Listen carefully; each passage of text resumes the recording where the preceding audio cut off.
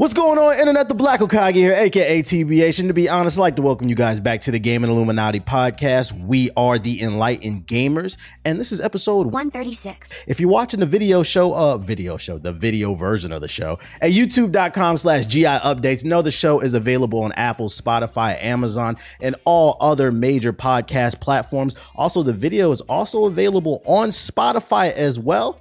Be sure to rate the show 5 stars on Apple and Spotify. We need your 5-star rating to help us move up in that algorithm and bring in new potential listeners. Follow the podcast on social media. We drop daily content on all our social media pages now. We're available on TikTok, Twitter, and Instagram. Our handle on every platform is at GI Updates. We drop daily content once again. Patreon.com/GI Updates if you would like to financially back the show. It also gets you into our Discord. It's a one-time fee to join the Discord. We don't kick you out if you can't do reoccurring payments. The fee is just to keep the weirdos out, so we can keep the Discord high quality. Once again, that's patreon.com/GI Updates. Now, allow me to introduce you to my co-host, the first of which is always on the move, so he doesn't have time to beat his games. He's always talking about, oh, I got a family, oh, I got kids. I'm just like, grow up, beat your games, get your priorities straight. UTX, JG the Don. Why aren't you getting any trophies? We want to talk about trophies. We not gonna talk about it right now. So, you said we have some. We got some evidence to talk about. Trophies.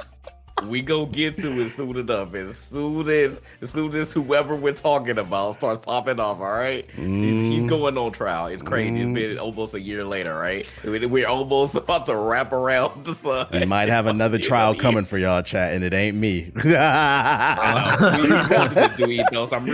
ashamed to, that it's about to come to this. Like, seriously, I'm really ashamed. But anyways, I do have priorities. As I just came back from another vacation. I have to keep my body and my mind fresh so that I can continue to not beat these games. Okay, I have to continue to keep it fresh. Okay? I respect that. Yeah. So let's get on with another podcast. We got a lot to talk about. And my second co-host is currently recording live from the doctor's office. The doctor called in to check to see if he's still considered an enemy of the state. Survey says he still is. Ito, say what up to the people. What's going on, everybody? I need y'all help to get me out of Russia. I'm in Russia right now. All right. My man's is in Russia. Hit the like button.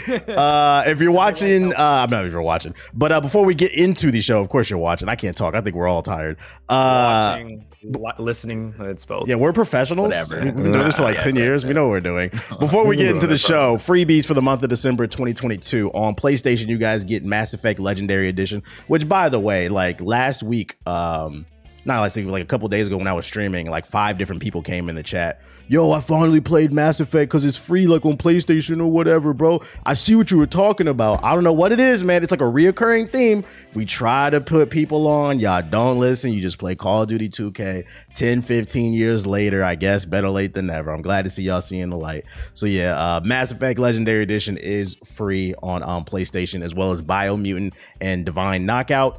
And then on Xbox you get Colt Canyon and then Bladed Fury. I don't know what any of that shit is. Xbox, y'all got to step it up on the free games. With the freebies out of the way, it is now time to get into the leading conversations of the show. So since the last show, the annual Game Awards happened, and that is an all-encompassing celebration of the gaming industry. You have all different types of categories, but we all know which one matters the most, which is which game is Game of the Year. Now, before we talk about the results and how we feel about all that, one reason also to watch the Game Awards is because it's full of announcements. You get world premieres, new gameplay for games that we know are coming on the way. I think that's actually the main reason a lot of people watch. So let's kind of go over a little bit of these announcements. I actually have like a little chart here showing everything that they announced. I'm going to move the camera over here. So some highlights include Death Stranding 2, not for me, but I know for somebody, Hades 2. This Crime Boss game it looked interesting. It looked like GTA with all the Gen X movie stars. There's a new like 2D Bayonetta that got announced. Armor Core from Software, the new one got announced. This is 6, right? Ethos? Yes, this is 6. New Armor Core, Crash Team Rumble. That one was really interesting because I don't think anybody saw a team-based objective Crash Bandicoot game coming, some Diablo 4, Star Wars Jedi Survivor that stole the show, Street Fighter 6. Well, it was a ton of games. What stuck out to y'all? Was there anything you're excited for from the show, Jay? Oh, definitely the new Jedi game, 100%. I think that was one of the games that I know that personally GI was looking forward to, because it seemed like unanimously we liked the first one, and we were just waiting on mainly a date. Like, I think that we pretty much seen enough, but even this new trailer that they showed, it looked really, really good. So we're looking forward to that. So that's going to be a heavy hitter for 2023. That Crime Boss game, like, it had a lot of stars in there. So I'm hoping whatever that this game ends up being, that it's not going to be like cheesy or whatever. Because I don't want it to go the GTA route, but also, necessarily don't want it to go like the Mafia route. Like, I can see it going either which way. So I'm just curious. I want to see more as to like which direction that they're going to go, but it's clearly in Miami or some adaptation of Miami, so we'll see how that one goes. Armored Core, I've never played an Armored Core in my life, but multiple people have been saying that it's fire. I know that it's also from Software, so I know the Ethos has more expertise with that one. So I might hop on this one. We'll see how this one goes. I know that there's a niche community that does like Armored Core, so that should be cool when it comes out. So those are the main ones that stuck out to me. Yeah, I'm actually genuinely curious to hear why you love Armored Core so much, Ethos, because I've never played it either. It's mecha. I'm a huge mecha fan. That's like all it is. It's just a big. Did you play that Mercenaries game that was on the Xbox Game Pass? No, I played Chrome Hounds on the Xbox 360. Chrome Hounds. Okay, I don't think I played that one.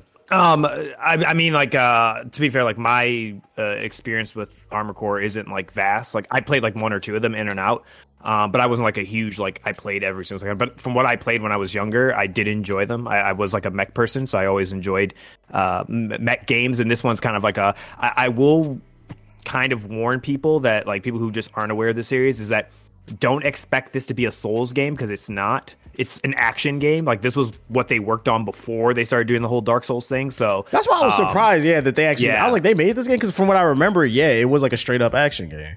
Yeah, it's more straight up action game. It's not very. It is very tactical in the idea that, like, you have to really, you spend so much time like fine tuning, like a racing game, but you do it for your mech. So you're like fine tuning like every single aspect of it, how much weight certain like parts of your mech are, how fast is it gonna go, what type of weaponry you're gonna put on the mech, that sort of stuff. So it has that like complexity that like Elden Ring had when it comes to like creating your own character. Feel like it's like that aspect, but with your mech, it has that like depth of customization. But like from a gameplay standpoint, from what I remember, it's not like Dark Souls. So I think some people who just recently got onto like the From Software fans who are like, I played Sekiro and I enjoyed it, or I played Elden Ring and I got into it because of Elden Ring.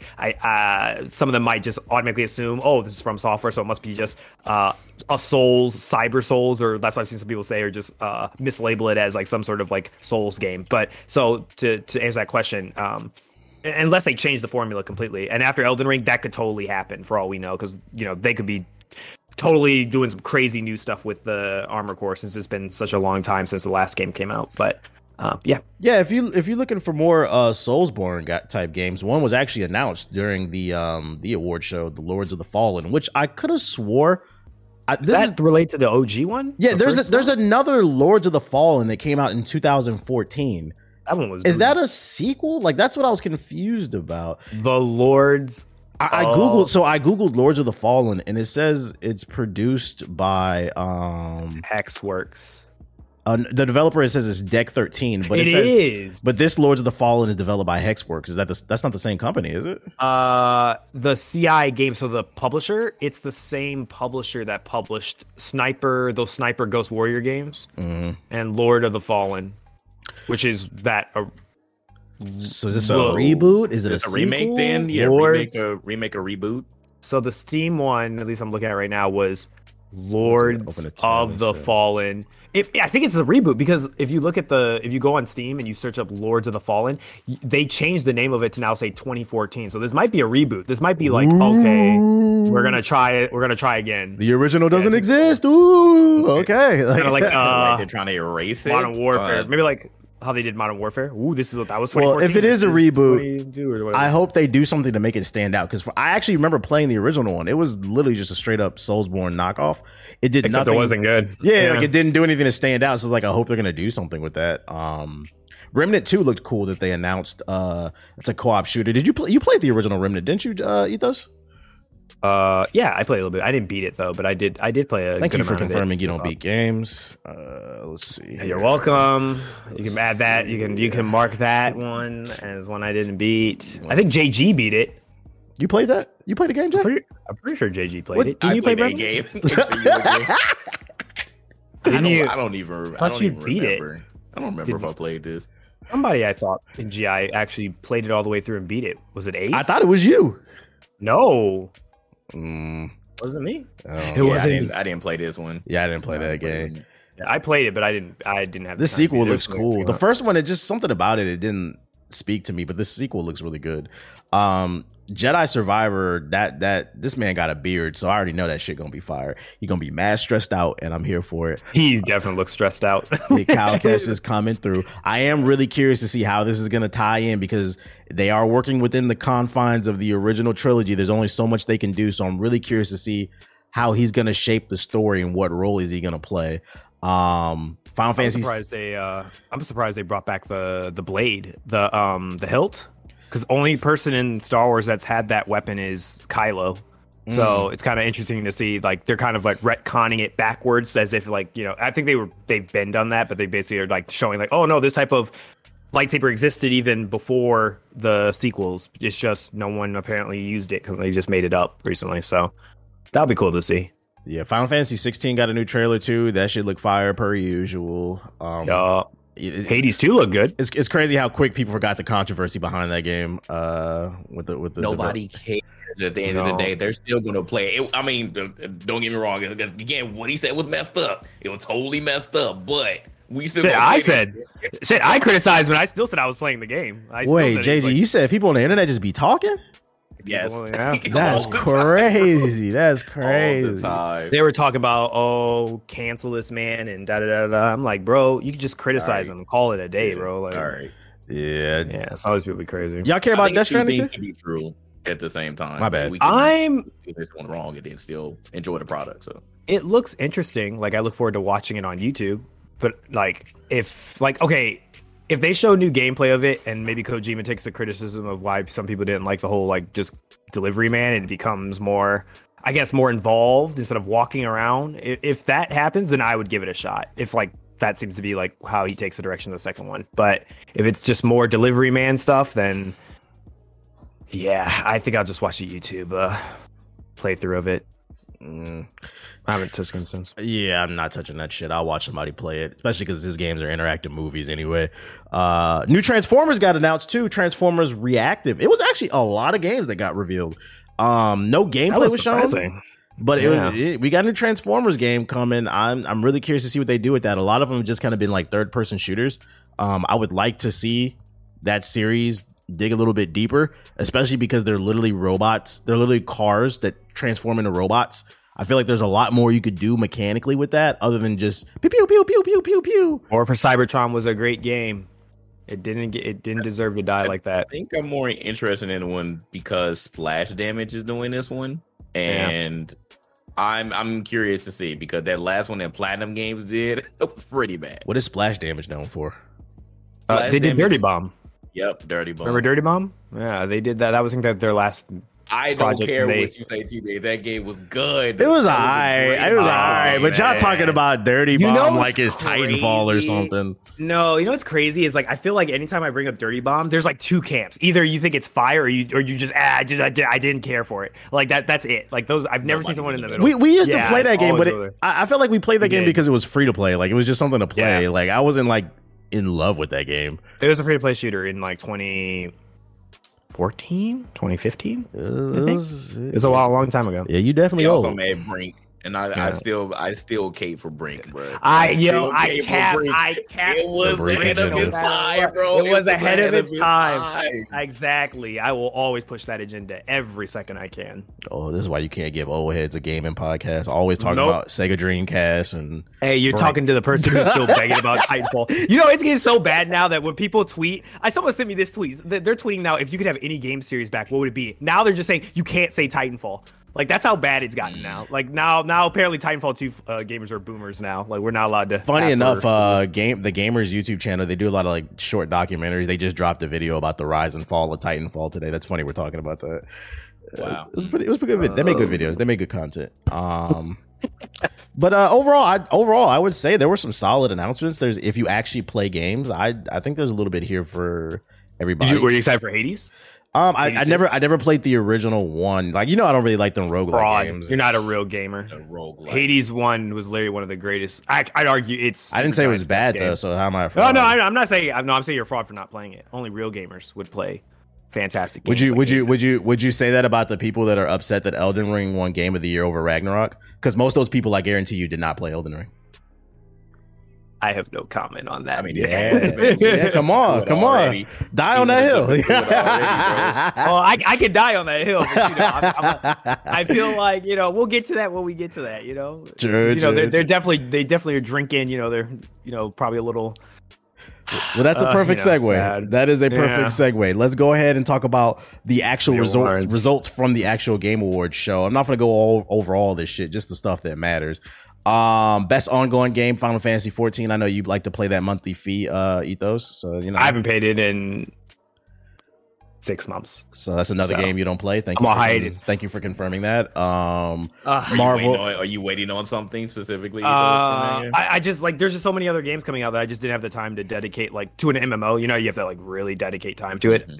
I did it before because there was no games to play at that time, but now that there's other games, I'm like, all right, put this on pause, let them add new stuff to the game, then I'll go on and binge it. So that's usually what I do. It's usually my pattern. All right. Marvel Snap won Best Mobile Game. I'm pretty sure y'all know Chaos was super excited about that. I was surprised by Splatoon 3 winning Best Multiplayer Game. I don't feel like I've really seen anybody talking about that game. Like y'all heavy on the Splatoon? No, it's a very niche audience, so I don't know where that came from. I heard it's massive in Japan. I heard Japan loves it. Okay, I can kind of see that. I get see that. That's what I've heard. Japan's bringing PlayStations. Yeah, out of all these, which is kind of weird. I would have given it to Turtles, to be honest with you. No, I knew that wasn't going to win. It was good, but I knew everybody said they loved it. I didn't think there was one person what Turtles had working against it is it was a very short game, and I don't know what it is about the gaming community. When a game is short, for some reason, people like to undervalue it. Yeah, for me, it's just what's the experience? It was a good multiplayer game, and also a good thing. I mean, it's multiplayer, but it's co-op multiplayer. I think that a lot of people are looking for the PvP aspect of multiplayer, so I think that it automatically got. Why wasn't this Why wasn't this a family game or something? Wouldn't this qualify as a family game? Splatoon? No, it's too much squirting to be a family game.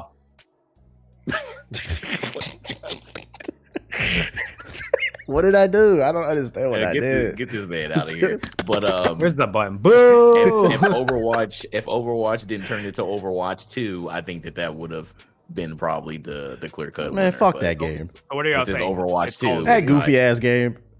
Are you actually arguing it's Call of Duty? Call of Duty deserved it?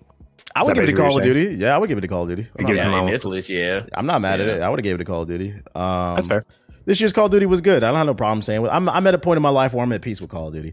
If it's good, I'll praise it. If it's bad, keep it moving. But I don't have any emotional stake in that game anymore. According to all the other content creators, Call of Duty Modern Warfare 2 is terrible. Just like every other Call of Duty every single year. The Warzone is not that fun, but the multiplayer is pretty fun to me. They be complaining. Nah, the big stream. You know who I'm talking about. People they're already putting the doomer scenario about getting pissed at Warzone 2 and shit. Yeah, whatever. They'll be on the game tomorrow when they boot up their little sad ass stream. Pretty much. Yep. Let's see. Best audio design, score, action adventure, narrative that all went to God of War Ragnarok. How y'all feel? I'm gonna be honest.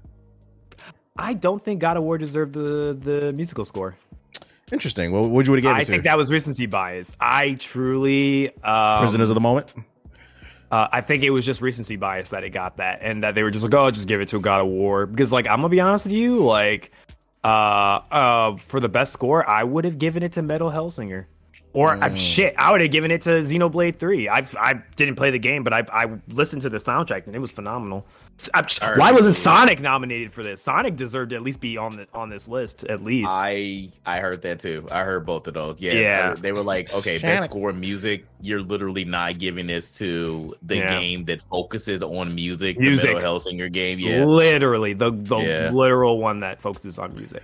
And you just give it to God of War just because. Why? Prisoners of the moment.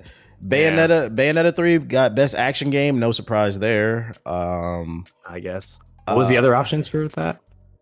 I can't pull up the thing from this. I'm going through it right now. It was Call of Duty, Neon White, Sifu, and Teenage Mutant Ninja Turtles. Sifu is a close second, but I kind of wish Sifu would have got it, or Neon White, low-key, but I get it. I get it. Bayonetta 3 is a masterclass of action games, I guess.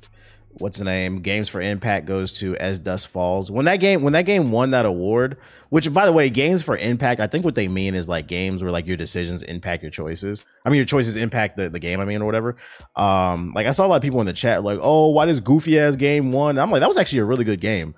The Games for Impact is basically, okay, yeah, so it seems like it's for a thought-provoking game with a pro-social meaning or message. Mm-hmm. The point I was making is like I really need people to stop commenting on games they ain't played. Don't talk about nothing if you ain't touched it. Don't comment on it. That's why I said stop talking about Plague's Tale Requiem. People like, I'm 100% pushing the agenda, JG. Oh, you like Plague's Tale Requiem more than fucking God of War Ragnarok? Cap. Why would I cap about it, bro? I enjoyed the game. It is what it is. I still like God of War Ragnarok. I just like Requiem a little bit better. You're not supposed to, bro. God of War is God of War. It has Kratos, it has Boy in there, and you're not supposed to like anything else, okay? God of War is a game that has rats in it. God of War is this year's Uncharted. Motherfuckers who play Call of Duty, 2K, Madden, they play God of War. It's the greatest thing ever. Let me honest with you. Go ahead. Low key, even from a narrative standpoint, I don't think. I should shut up. I'm pushing the agenda, bro. If Elden Ring didn't come out this year, I would have said Requiem was game of the year, and I really need you two to play it. Over Elden Ring? No. If Elden Ring didn't come out this year, like Requiem came out at the wrong year, but it is an amazing game. That's why I'm gonna keep shouting about it. So I'm gonna be honest with you, bro. From a story standpoint, I don't know why, but like God of War Ragnarok just reminds me of like an MCU movie. Like that's it. I just don't. I don't think it's a bad narrative. I don't even think the story's bad. I wouldn't even ever go that far. I think the story's good. But to say it's like the best out of some of the stuff that you play this year, I have a strange feeling that I feel like Plague Tale has a better story. I don't know. I can't. It is. The ending was fucking fire, bro. By the way you've been describing, and like I've watched a little bit. I already watched like a preview of the first one. I have a strong inkling that I feel like Plague Tale kind of got robbed there, low key. But I think that's just recency bias. I think a lot of these things that God of War got was just recency bias. Because it just came out recently. I have seen. What do you guys think about this take? So I have seen some people try to make a take about the Game of the Year award and a bunch of other awards that basically God of War was doomed to not get it just because. I've heard two takes. So I've heard either A, because people are trying to make the excuse that God of War didn't get it because it came out too late in the year.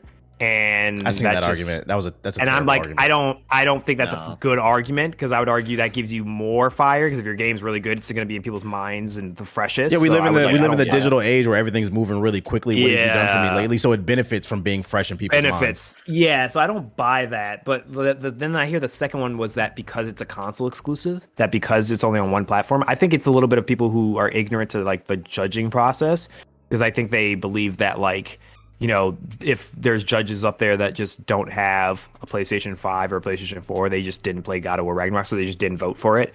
But I think a lot of people don't understand that a lot of the people who are judges, they probably already own all the consoles, and they probably play a majority of the games that are on the list. So I don't know if I really like, or the people that are voting in those said categories have played a majority, if not all, those games that have been nominated, because they're the ones who nominate them in the first place to get into the top 5 list. So... yeah. I don't like either of those. If I had to choose, I would go with the latter. Because definitely not the former. I think that's completely. But do you think that actually hurts? Because like that's why I just don't believe that. It's just like, do you actually believe that like because a game is a console exclusive because it's only available on one platform that hurts its chances of being game of the year? Nah. Do you think that? Okay. Okay, because I think obviously like in the general aspect of things, like if you don't have a PS5 or even a PS4 and don't want to go down that path, that you wouldn't be able to play God of War until 1-2 years. Yeah, like how many PS4s are out there? There's a lot. There's plenty of people that can play God of War. Yeah, if you really want to, you can still play it. Because I do see people trying to make the argument, and I don't know if it's like just people being bad actors or whatever it is, but I do see people trying to make the argument that like, well, the reason why Elden Ring had such a massive, everybody was, massive impact was because it wasn't multiplayer and because you could play it on pretty much everything, and that's what contributed to it compared to God of War. Why God of War kind of was like it happened and it just disappeared. But I feel like God of War was hyped up like really a lot. It wasn't like as much as Elden Ring was or like Cyberpunk, but it was definitely like I'd say it was close to Cyberpunk's hype. Like people were like very looking forward to it for like multiple years. They got mad when they delayed it. So I mean, I don't think. Ragnarok is probably my third favorite game of the year. I don't want anybody thinking that it's a bad game. I do still like the game, but it has some glaring issues. And in my opinion, the biggest problem with the game is it doesn't lean into its strengths. I don't feel like a god. It's Man of War puzzle rock. I'm just constantly I'm like, bro, at what point? I feel like they should have focused a little bit more on the combat. Like they're reusing animations. You're doing a lot of the same things you did in 2018. So like for me, it doesn't have the same impact that it had in 2018. So it doesn't lean into its strengths. I think that's its biggest problem. It tried to expand the scope a little bit too much. And I think if they would have trimmed down the fat, I think it would have been a little bit more concise. Versus Elden Ring, I think the reason why it had such a crazy impact, and because I'm like literally writing a script about this right now for people who don't understand. It harkens back to like the Playground days. I think one of the things with video games nowadays is the internet ruins everything. Literally, the day God of War Ragnarok came out, a full playthrough was on the internet, spoilers in the thumbnail and stuff like that. Yeah. That did not happen with Elden Ring. It had this vast, expansive world full of lore and all different times you could. It reminded me a lot of Pokemon Red and Blue. You remember being on the playground? I remember kids coming up to me be like, yo, there's this like virus in the game called Masingo. That's the kind of vibe that I got. Yeah, that's kind of the vibe I got with Elden Ring, where it was like, yeah, certain things were uploaded, but it was so much content in the game. You had to talk to your friends. You had to watch YouTube videos. Everybody's build was different. Imagine for the 2K niggas. Imagine playing a 2K where you go into the city and nobody's build is like yours. That's literally Elden Ring. Add an open, expansive world like Zelda, bunch of boss fights that really challenge you, a lot of unique gameplay mechanics. It just had so much going for it that is just not there in Ragnarok. And like the only thing that I can come up with of why like Ragnarok fanboys have a hard time wrapping their brain around this is they did not play the game. And I'm not saying every one of them, but like I really do feel like there's no way for me to prove this, but a lot of Ragnarok fanboys are the same as Uncharted fanboys. They play Call of Duty, Madden 2K. So when they play something like Ragnarok, it blows their mind, basically. Yeah, I agree with that. I think, we've talked about this a couple times over the couple of years of how it seems like there's been a shift. Obviously, the game has got more popular, and the reason it's got popular is because of like what those games that you listed, right? Like the big games that like people are like household names now, right? Like everybody in the household knows what Call of Duty is. Your 2K, Madden, FIFA. Like they play these games every year. They'll pick them up because that's just your dog good. Okay, I was making sure he was good. He a little special. He playing with his bone. He a little special. Okay. I was making sure you are. But like what you said, right? Like then they transition over to like maybe another game because or like a PlayStation exclusive like Uncharted or something like that because it's on my PlayStation 5 or on my PlayStation 4, and that's kind of what the group is talking about right now. So I'll give it a shot, and they play it, and because the presentation is very like built up to this insane level, and to be fair, I feel like God of War suffers from a lot of hand holding. There's a lot of hand holding in God of War Ragnarok, from like puzzling and just like kind of very linear in its way. Dude, it's very easy for you to find just get into it and play. You find a puzzle within 5 to 10 seconds. Atreus or whoever's there, hey, why don't you think about moving that lever? Like, god damn, can I play the game? That shit is irritating to me. And it's drastically different from Elden Ring, where it was just like Do you remember when you remember when you first started the game and you left the graveyard and you opened a limb grave and you're just like, what the do whatever you want. You don't know what to do. Yeah, and you're just it's like a complete like 180 from like what God of War does. Like if this was God of War, like it would have been like, you know, the first NPC right there would have got your attention. There would have been a cutscene for 5 minutes, and he would have told you go this way, and you would have just gone up the hill to where you're supposed to. Right. It's just being that type of game where, like what you said, TBH, just the mystery aspect. And some people in our Discord even said it was like, I'll be honest with you, they all said they were like, there's only one game where we actually made a text channel for it, and we were all constantly contributing to that channel, and it wasn't God of War. And I was like, yeah, that's true. It's just that level of communication and mystery. It plays to your imagination. That's when I knew I really liked Elden Ring, because it's like, yeah, the boss fights were challenging, but it's like if you go back and watch a lot of my clips, there's moments where like I'm just like hiding in a bush, I'm getting in character, and I'm just playing around. Yeah, I'm like role playing in the game, just acting goofy. I'm like it made me feel like a kid again. It was a moment. And Ragnarok is just another solid PlayStation exclusive, but it's nothing mind-blowing about it in my opinion. And there's nothing wrong with that. Like that's the worst part. That's another conversation I feel like we need to have. It's gotten to the point where it's like, yo, God of War Ragnarok is my third favorite game of the year. What the fuck is wrong with people sending death threats and all this? I'm like, yo, it's gotten to the point where you can't even share your opinion, bro. At the end of the day, I can't stress enough. We're just talking about video games. It's all. I only poke fun because it makes y'all mad, and I don't understand the shit. It's just funny. I can't relate to why y'all get mad about it. I mean, it really is just it's a whole syndrome with this Sony fanboys. Like they literally just cannot think outside of the box. Anything that you can play on something else, anything that's a multi-plat, is automatically going to get discredited in their opinion. Like they were waiting on God of War Ragnarok for 4 years. It finally came out. They weren't even sure if it was going to come out. We were talking about that literally all this year. They weren't even sure if it was going to come out this year, but they were already saying, if this game comes out, this is going to be the game of the year. We're going to have some of the best boss fights you've ever seen. It's going to be so innovative. Like they were just making up so many scenarios in their head, and they wanted it to be true. But as soon as someone pushes back on their opinion after actually playing the game, after actually seeing things in the game, then there's a problem. Then, oh, you're an idiot, you're a doofus, you didn't play the game, you didn't understand the game. Like it like all the name calling, the personal insults start to come out, and it's very weird. I don't get it, but you can like all of these games, but you can also have a favorite, and it doesn't have to be what you've been hyping up, what you've been propping up for 4 years. It's okay. Ragnarok has some pacing issues. Like the opening like couple hours of the game was fucking fuego, and then after that,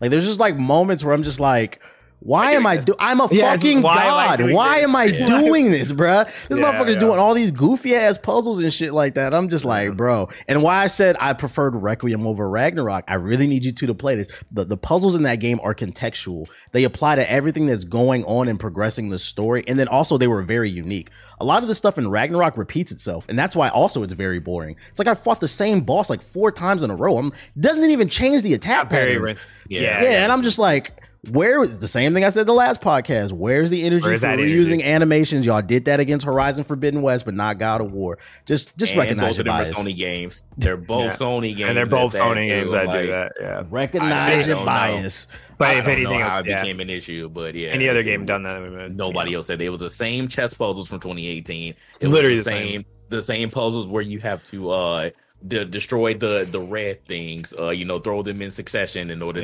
to open up the webs or whatever. So like it literally is the same reused assets. And again, there's nothing wrong with it per se, but when it interferes with you progressing through the story and getting to the next part, that's when I really found it to be an issue. Because I'm like, again, why is this here? This doesn't need to be here in order for me to continue. But you just threw this here to make me stop for another 1 to 2 minutes just to complete it and move on. Or if I really, really want that chest to get that upgrade, then I have to do it, and I'm going to sit here for another 2 minutes just to complete it. And to be fair, to the funny part too is Elden Ring has puzzles in it.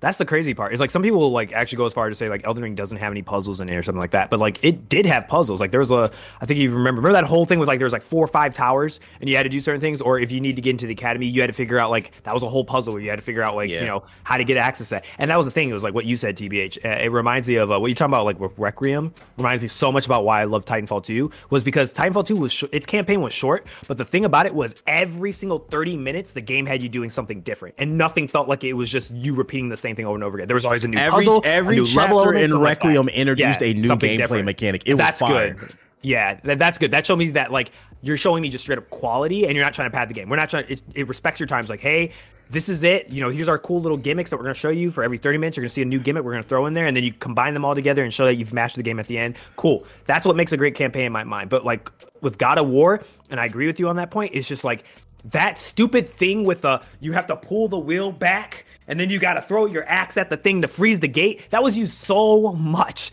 Using like that and just the what you said, JG, the fire stuff. It was just stuff where it was just like it was just thrown in there. And there was just certain parts of the game where like even it was like when you had to go back to the elves plane, and it's the same. It's literally the same level that was 2018. They just reversed it. So instead of you going, I think you went up the tower, right? You went up the tower when you were playing 2018.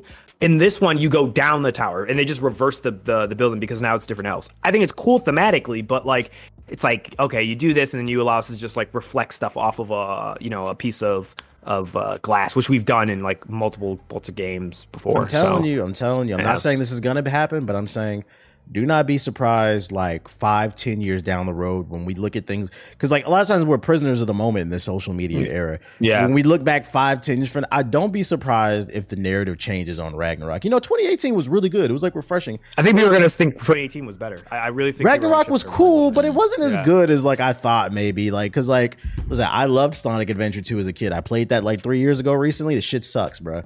And I'm not saying I don't think God of War will be at that point. Never. I would never say it sucked. But I think people are going to look back retrospective and be like, it was all right. It wasn't as good as maybe I thought at the time. And when you talk about moving the needle and you talk about game of the year, like really think about it in 5 years from now, when we think about like what games are going to be thought about and developed in the next 5-6 years. Yeah, 6 years. Well, not even that. I'm talking about like new releases. Like developers, like they look back at everything that's come out in the past 3 years, and then they start developing these brand new games for like what we'll play in like 5 years. Like, how many games do you think are going to be inspired by God of War Ragnarok? And then how many games do you think are really going to be inspired by Elden Ring? Like, imagine, like, think about how many open world games are going to literally try to copy From Software's formula. Like, wouldn't surprise me if Zelda, literally would not surprise me if Nintendo literally, because they delayed Zelda, they saw Elden Ring and they were just like, yo, we got to add stuff like that into our game. And it wouldn't surprise me if Zelda comes out and it feels just like Elden Ring. Ain't going to happen on the Switch. They got to put out a Switch Pro. Not going to happen on the Switch. But it's going to definitely be a mess performance-wise. But Elden Ring suffered that optimization, too, when it first came out. They're going to get their Steam Deck mod, and there you go. Yeah, I'm going to play that shit on Steam Deck, allegedly. They out there fixing Pokemon because they can't fix their own games. It is what it is. Before we wrap up this Game Awards conversation, any favorite moments from the show? Let's get into my favorite moment. The Sonic fans. Oh, I'm talking to you right now. Come on, you were on trial. We were talking about somebody else who's gonna put on trial soon.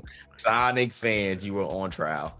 Okay, I get it. The agenda was being pushed. You all voted for Sonic. You nominated it. But Jeff Keighley went on the stage, and that man said, after all the votes were tallied, and after we got rid of the bots, guess who won?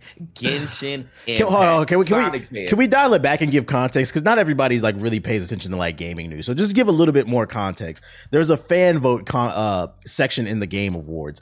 And during the week leading up to the Game Awards, it was trending on Twitter all throughout the week. Hashtag Sonic Sweep, because the Sonic fans were going crazy, voting for Sonic Frontiers to be the fan favorite game. They were bragging they were going to win. Sonic Sweep, Sonic Sweep. And then Jeff Keighley gets on stage and is like, nah, y'all use bots. And then who won? Was it Genshin Impact, I think? Yep, Genshin Impact. Yeah. They said Genshin literally said, we'll be damned if Sonic wins. And they teamed up to knock Sonic out. That was... Yeah. That's crazy spite. That is crazy. As a furry cheaters. Close. Why And was going that back even to, nominated? That well, game's come out. it's fan nominated, so it's But just. shouldn't I it think be it's from just games whoever, this year? Why is it a game that came out like 2-3 years ago? Why is it even? I mean, it's still possibly relevant. They nominated? just dropped a big yeah. update. I don't know. Why is I mean, Final it's Fantasy still 14 still on ongoing. the list? What are you Yeah, talking it's about, still man? ongoing, so I guess. But okay. I'm just saying. I feel like I don't like how you try to throw 14 under the bus like that. But whatever. You don't even play that game. You don't play no Whatever. games. Whatever. I just think it's hilarious. Like when I streamed Sonic Frontiers, and I was like, it's all right. Like I'll beat it when I get to it. Like, but it's not that great. Sonic Frontiers is great. The Sonic community is really loving it. It seems like the Sonic community does love it, but nobody else is talking about it. And then on top of that, y'all don't even play the game. Y'all too busy botting the damn votes. And then on top of that, you didn't win. So it just reinforces the concept that Sonic fans are fucking losers. And to add insult to injury, let me go ahead and pull this article up. To add insult to injury, you know what else happened in the Sonic community? The co-creator of Sonic has been reportedly arrested for insider trading involving a Final Fantasy game, bro. This man was ready to run fast to the fucking stock market, baby. Apparently, he got some inside information about an upcoming Final Fantasy game. He said, "Ooh, that shit sound lit. Let me invest in that." And they said, whoa, put the cuffs on his ass, bro. So what's going on, man? What's going on with the Sonic community? He needs to be shamed. Honestly, that's that's called a the white collar crimes, and yeah, crazy. you try to get you some money, brother. You do some things that people did it. You got the tip. You tried to Hey, to whoa. make some plays. He got the stock tip. Okay. About what was going on. He made a play and he got caught. He needs to get shamed for it because we shame people for everything else, but why don't we shame people for white collar crimes too? It's crazy. So Sonic community, y'all down bad, y'all in shambles, man. Hopefully y'all can get some DLC to ease the mind for Sonic Frontiers or something like that. But y'all didn't win. They didn't even going back to what Etho said, like for the score and music, like Sonic didn't get nominated for anything. So why would he? The music was good. The music was good. But literally, it was good. It was good. But I can understand why the Sonic fans were like, look, we need to get something in here, right? Like we need to get something to tell show everybody yeah. we're here, we're here, baby. And they tried, and they were buying, bro. They were doing a little too much trying to win that award. Whooped by the anime fans, bro. Yo. It is what it is, man. Maybe next year. I mean, Sonic came out November? That's like late in the year. Can he be nominated for next year? No. Yeah, God of War got nominated too. So yeah, the game out literally a day before. Yeah, God of War. So no, it's DOA. Yeah. Mm-hmm. My favorite part is once again we got Horizon Zero awards. Twice. Unfortunately, it wasn't gonna win anything. The problem with Horizon, could have got art direction. That's the crazy part. I would have given it art direction as a pity. I would have given it because it is a pretty game. It's a pretty game, and it's actually a good game. If you can catch it on sale, it's just like it's a solid 8. It just didn't do anything to like reinvent the wheel. Like it literally felt like more of the first game. I'm not gonna lie to you. Like I can't believe that. Like when I got shown, I really was like, whoa! I forgot this game came out. Like, it's kind of wild that it just became that like poof. Like, well, you gotta keep in mind that it came out around the same time as Elden Ring. It got buried. Yeah, but like I would have thought like maybe to the point where later, but on some G4 insider shit, I remember around the time Horizon Forbidden West was coming out, they were handing out review codes like candy. And from my understanding, it was because they were worried about Elden Ring. Yeah. So they were giving everybody codes. And I mean, I remember thinking, I was like, nah, like I don't think it'll get buried. At the time, I didn't think Elden Ring would be that big. I thought it would be because at that time, Soulsborne games were still a niche. But I think Elden Ring kind of pumped them into the mainstream when it started going viral. So it is what it is, man. It is what it is. A couple other things I wanted to mention before we move on. Best adaptation. There you go. Arcane League of Legends won. I know that's your stuff, Ethos. I wish Cyberpunk won, but I would have. Oh, I kind of wanted Cyberpunk to win. I kind of a little bit more. I got a question. The Mario movie comes out in April next year. If Mario doesn't win Best Adaptation next year, do you think that'll cause a problem? Is there anything else coming out that's? I don't know. I know that Dragon Age video game thing. Dragon Age is coming out, or it already did, I think, on Netflix. So Dragon Age has an anime. What else? Nothing Yeah, I don't know. Oh, Sonic Prime. Sonic Prime's coming out, right? Oh, Sonic. yeah, that Sonic one. Yeah. Maybe you guys want a word for that. Oh, there's a next chance. All right. Yeah, there you go. That's your next chance to get something. I mean, the movies is better than the games, so I mean, maybe the TV show will be too. Yeah, true. That's true. And then content creator of the year. Yeah, I'll take a look at that list. Who won that? I don't know. They put Nibelian in there because I know that he's did he win off the internet now? No, Ludwig won. Damn, that's crazy, bro. But it's one person who he won the streaming, but he wasn't on this list, and that's Kai. That's that should have at least been a nominee on the list, but I don't even know who Carl Jacobs is. Who's Carl Jacobs? Yeah, I don't know who Carl Jacobs is. I don't know who Carl Jacobs is. Or Nobu. I don't know is. Who Yeah. is. I know I've seen her name and I've seen Ludwig. Yeah. Yeah, so they own that again. But he's a Brazilian politics as usual. Dun, dun, dun, dun. I ain't watching none of that shit. So hold on, right. Yeah. Let's talk about some actual games. Since the last podcast, we talked about the multiplayer on the last podcast. We was like, "Oh, Warzone's coming out." Warzone has dropped. Warzone 2.0 has dropped since the last podcast. I know we've all spent a little bit of time on the new Call of Duty BR mode. Warzone 2.0 features a new map. It's fucking huge, and all the guns from the multiplayer. And I mean, it's BR. In the Gulag now, it's now 2v2 instead of 1v1. That's pretty cool. But yeah, it's a new map. Yeah. So how you feel about the new map, Jay? New map is all right. I think I like it a little bit better than the last one. I think my favorite part about Warzone though is definitely the proximity chat. The proximity chat is literally the only reason why I play the game now, because first of all, like, people are not muting their mics, and I still need confirmation on this. So all my console people, put it in the chat.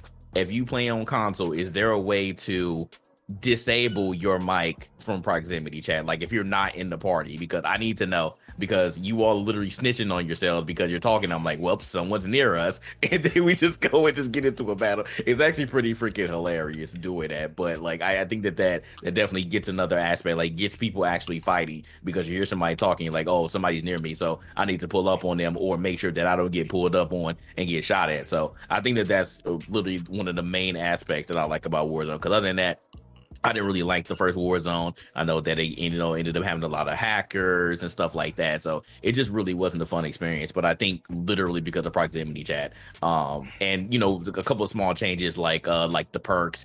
You can only pick certain perk packages. You can't make your own perk packages. I do like the Gulag, how you don't even have to kill each other. The 2v2 aspect, you can just destroy the warden and then everybody gets freed. So like little things like that I do like, but the game is still unoptimized. I don't know what they're doing with Warzone. Those servers are still pretty trash, and whatever the latest update did, they broke it even more. Like, I have a 3090, right? And I'm lagging when I'm in the airplane. Like, what the hell is going on? Ain't that your second 3090?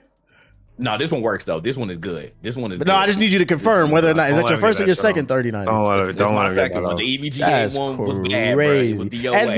No, I'm not even trying to make no jokes, because that's not cool. It's expensive, but at least you have like a fair excuse of why you don't beat your games, because you can't play them. So. This freaking guy. Anywho, we're going to ignore him, Beatos. Because we know the struggle. You and me, we know the struggle. Yeah. Oh, that's right. Oh, yeah. Don't you got a 3090 too, Beatos? No, I don't. That's crazy. You don't play no games either. That's crazy. No, I don't. I do not have a 3090. Now you need that 3090 to keep you warm out there in Michigan, fake ass Canada. Shit, you're not wrong. It's cold as hell. What's the name? Overall, Warzone is cool though. It's cool. Yeah, I don't like the new map. It's too big. I feel like we spend more time just running around. Like, the only reason I'm actually enjoying it to some degree is because of the proximity chat. And to answer your question, Jay, I don't know if the mic is always on, but like, for me, I know I talk on the mic a lot just to like troll, and maybe other people are doing that. Like, because like there's times where we were playing on stream and I'm like, I'll literally talk open on the mic. All right, team, let's go left. And then I get off the mic. I'll be like, all right, we going right. Just so you like can mess with them, bro. It's just like people could be messing with you like on some mind game shit, because that's what the whole community is. But the proximity chat is great. When that dude came down and said, fuck you, Siggy. Like, I felt that. I felt that, bro. I was like, man, he's really passionate. We got to take him out. I don't know if this has longevity. From what I've seen on Twitter, it seems like the community is kind of split down the middle. There seems to be a sentiment that some people really don't like it, and some people just kind of think it's all right, which I'm surprised, because I thought Warzone might be next for like BRs, especially because like Apex feels like I haven't even touched the new season. I have not even been on the new map. Seems like that's kind of dwindling a little bit. But I don't know. I maybe like in a couple months I'll have a more definitive answer. But right now, I don't know if this has longevity. What about you, Ethos? Oh, well, I did a video for a website to do first impressions on it, but I kind of agree with what you're saying. I think, I don't know. I like that it's a little bit slower, a little bit more grounded. I feel like that's kind of been missing in a lot of our BRs lately. I think Apex has kind of taken the whole fast-paced thing, and that's kind of why I've gotten sick of Apex. I got tired of the whole 5 people jumping you simultaneously with all this crazy speed and momentum. So it's been nice to actually play a BR where I don't have 5 teams converging on me and trying to murder me when they hear gunshots. That's the nice little change of pace. I think I do agree with you about the longevity of, like, you know, how long would this really last for? Some people already don't like that they kind of nerfed a lot of the movement mechanics. I think the Gulag changes are kind of cool.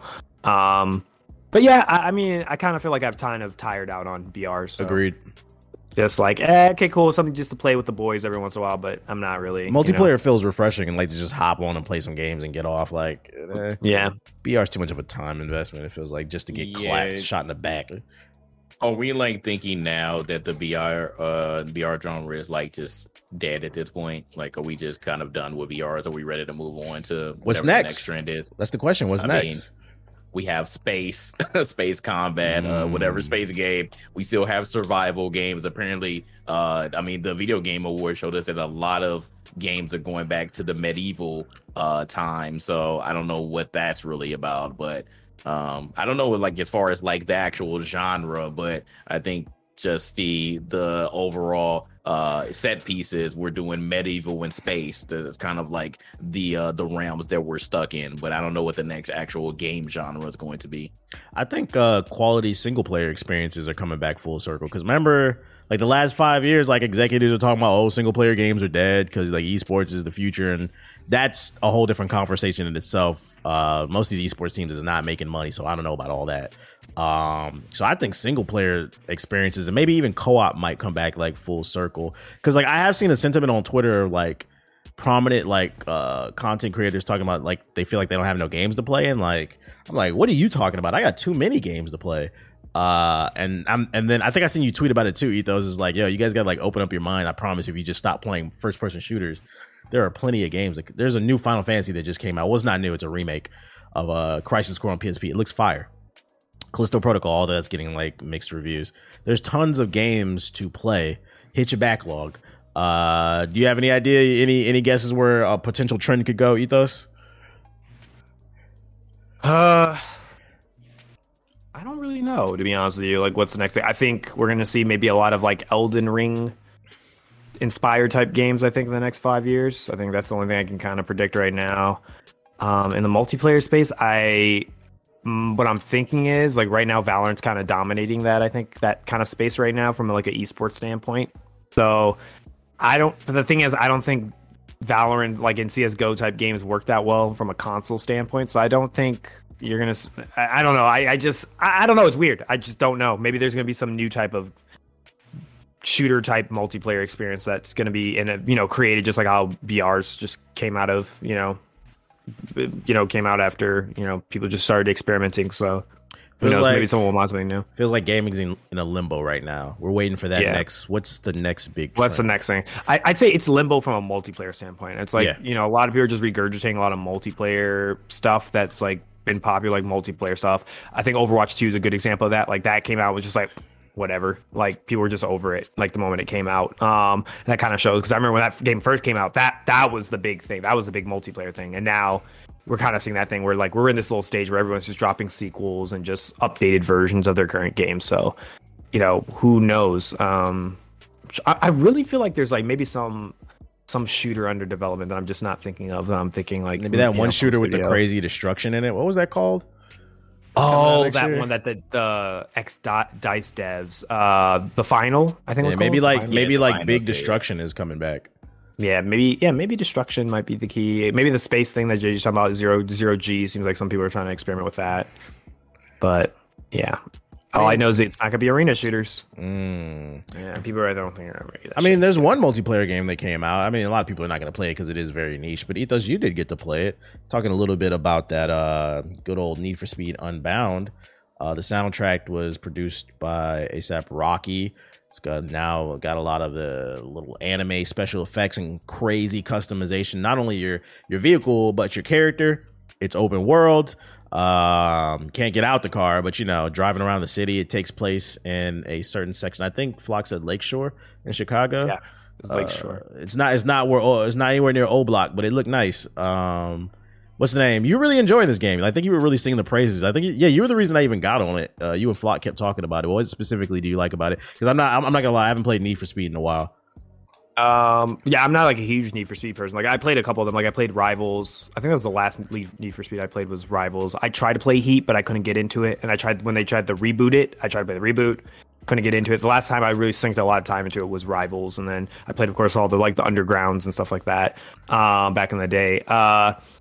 I think it's just the identity. I really think it's just the art style, the artistic, like how they artistically did this game. It has a lot of personality and has a lot of character. Then I think like the last couple games had, kind of gives it that unique identity marker. So also the soundtrack I think plays a big factor into that as well, and it just feels good. Like just from the car feel, the game feel of the game, it just feels really good. Like, I really get that Need for Speed when I play it. So I really just think it comes down to that.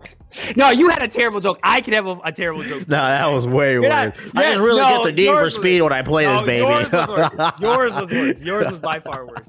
But no, I just think it's a very well made game that I was surprised by it because I didn't have any expectation for it. So I just went into it and was like, oh, wow, this is actually really good. And I've been enjoying it. I haven't had time to play the online, though, unfortunately. I've just been playing the story mode. But yeah, that's pretty much it. Yeah, soundtrack's fire. I think it's just like a vibe if, you had a long day at work and you want to hop around and do some donuts. And the whip and the customization is crazy. I agree. Like the art style is fire. I don't know how long I'll play this. But it's definitely something if like you're into racing games. I was surprised. I thought Need for Speed was more arcadey, but it's kind of somewhere in the middle between like arcade and sim. It takes a little bit of skill to play this. That's how long it's been since I played Need for Speed. Cause I was like, I thought this was like super arcadey, but don't come into this thinking that you're gonna have to hit the brake a little bit and drift a little bit. But it's all right. You gotta learn to drift. Yeah. It's isn't it on it's free, right? On Game Pass, I think, for like the first 10 hours. Yeah, I think Flock said if you have the Game Pass, you get 10-hour trial, so you can try it out for yourself. And if you have, of course, that EA Play Pass, basically their EA Play or Game Pass, you basically get it for free. If you have the like $15 one. There you have it, folks. Check it out if you want to. Need for Speed Unbound. It's out right now. Another game that's out right now. I know me and Jay have both played this. It is called Evil West. This is a new third-person action game. Not really adventure, just straight up action. You play a cowboy who kills vampires, and you gotta do all these crazy combos, and you get guns, and you get to juggle with the enemy. I've got maybe like 4 hours on this game, and I gotta say, I enjoyed it. It kind of reminds me of like those, and I've been saying this, like we need more like B tier games. It reminds me of like a lot of those little quirky, goofy B tier games that would come out on the Xbox 360, where it wasn't like some shovelware trash, but it wasn't like a AAA game.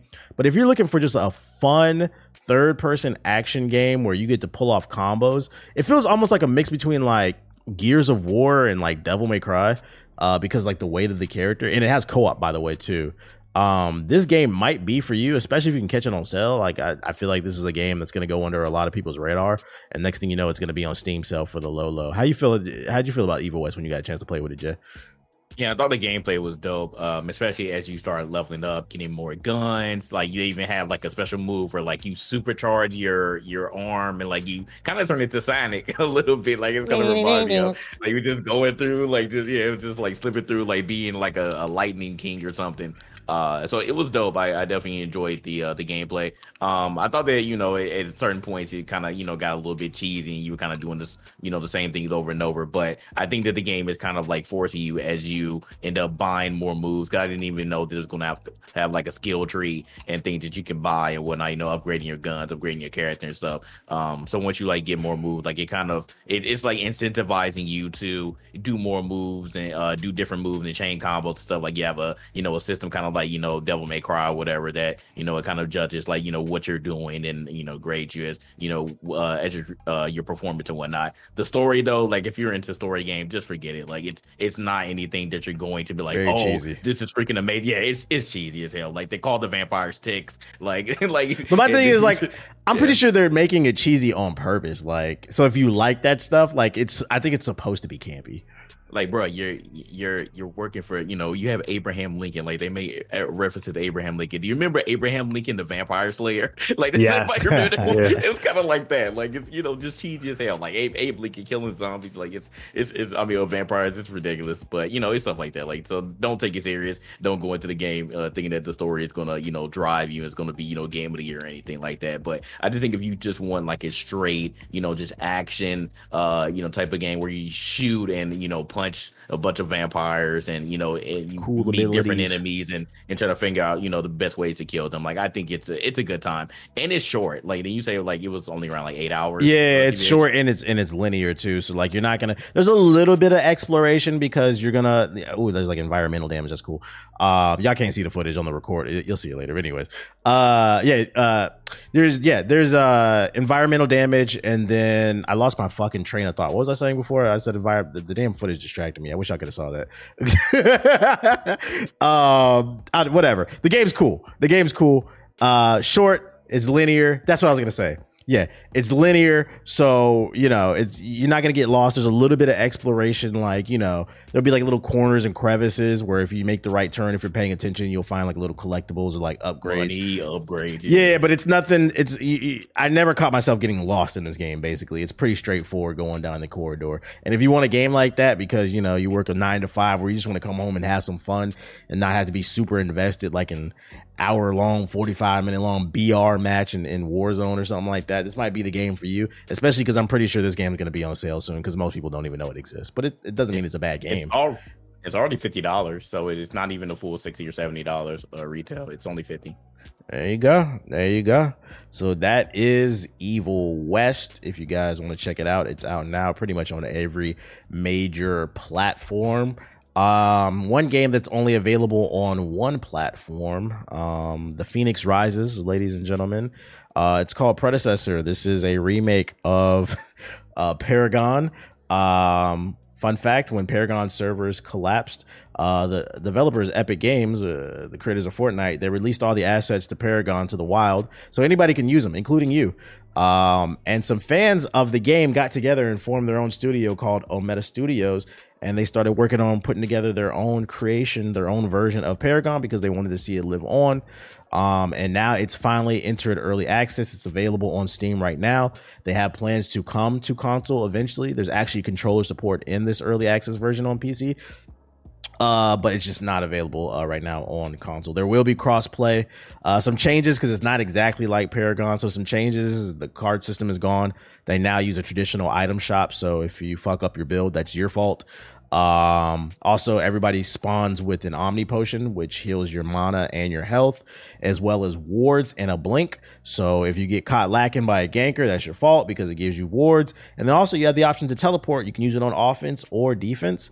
It launched with 20 characters. They said during early access, they will have 5 more characters coming down the pipeline. They also have an original character named Huntress that they've already shown off. And they're also going to slowly continue to drip out more characters and more original content. I got some hands-on time with it. I played with Jay. He got some hands-on time. Did you get to play Ethos? No, I did not. Ethos did not. He does not play any games. I did not play any. Jay, what are your thoughts on Predecessor? Do you think there's a chance for the Paragon community to come back? Do you think there's a chance that people can regularly see us push mid on Twitch? Maybe. I think that the GI crew has been looking forward to another MOBA game. You know, we kind of just moved on from that once Paragon died, and we were looking for something else. We were literally waiting to see like which Paragon remake was going to make it, you know, through the thick of things, because it was like at one point like 6 different Paragon games being made, and it looks like right now we're kind of at 2, and Predecessor seems to be the one that's that's gone the furthest right now and is gaining the most traction. Seeing as was the old Paragon people that were part of the community, had hands-on time with this one. I think that the biggest thing, because I do like all the different aspects, like it looks and feels like Paragon. One of the main criticisms with the game when it first came out before it died was the card system was pretty bad, and a lot of people just wanted a traditional shop like the other MOBAs that are out, your Smites and your League of Legends. So they done that. Obviously it's going to take a lot to figure out because there are a ton of items in the game, so it's going to take some people to continue playing with the game to figure out like what's the best build for whatever character or whatnot. So it's going to be a learning process, but that also leads into why I think that the general public might not like this game. And I'm not talking about the people who have been playing, because that kind of is the issue for somebody who's new, who's trying to get into this, who never played Paragon before, only played it a couple of times and wants to get into it. I feel like that's probably one of the biggest problems is the barrier of entry right now, because a lot of people who have been playing, they're 5-stacking right now. They're all in Discords. They've been keeping up with the game. They've been keeping up with all these games. They've been playing them a lot. Like, it seemed like at some point this has been the only type of game that they've been playing. They've been playing all the alpha. They've been playing all the closed betas. So they already know what's going on. They already know all the aspect. Yeah. Yeah, exactly. All the neckbeards. So you're coming in there like and say you're a brand new person, you never played a mobile before, or you never played Paragon, and you get in a predecessor, you're gonna get murked, and it's just not gonna be a fun experience. So I'm not gonna tell the people who have been playing a lot of the tryhards to ease up, but I think that's going to deter a lot of people, because like I feel like I'm a noob again, trying to get back into it, trying to figure out what all these items do, what are the best items to get for whatever character that I'm getting. I feel like I'm a noob. I'm sort of relearning it, and I'm just getting murked because it's a 5-stack in here death balling me. So I think that that's going to turn a lot of people off. It's crazy how they don't understand that's actually a detriment to the community too, because like I can't stress enough, if you've never played Paragon before and you want to give this a shot, there are a lot of new players in this game, and from my experience, the few hours that I have on it, there's no in between. You're either going to be in a lobby full of like new players and like you can have some fun and experiment, or you're going to be in a lobby full of fucking hardcore sweats. And it's like when they do that 5-stack stuff, it's like, yo, we're trying to grow the community. You're gonna run these people off of the server. Like, do you guys gotta play a 5 pro stack every time? You can't do maybe 2, like 3 or whatever, like break the friend group up or whatever. I would hope that giving feedback and hoping that growing the community would be the priority. Otherwise, this game is it's gonna be DOA, and it doesn't help that there's actually another Paragon remake out right now called Overprime.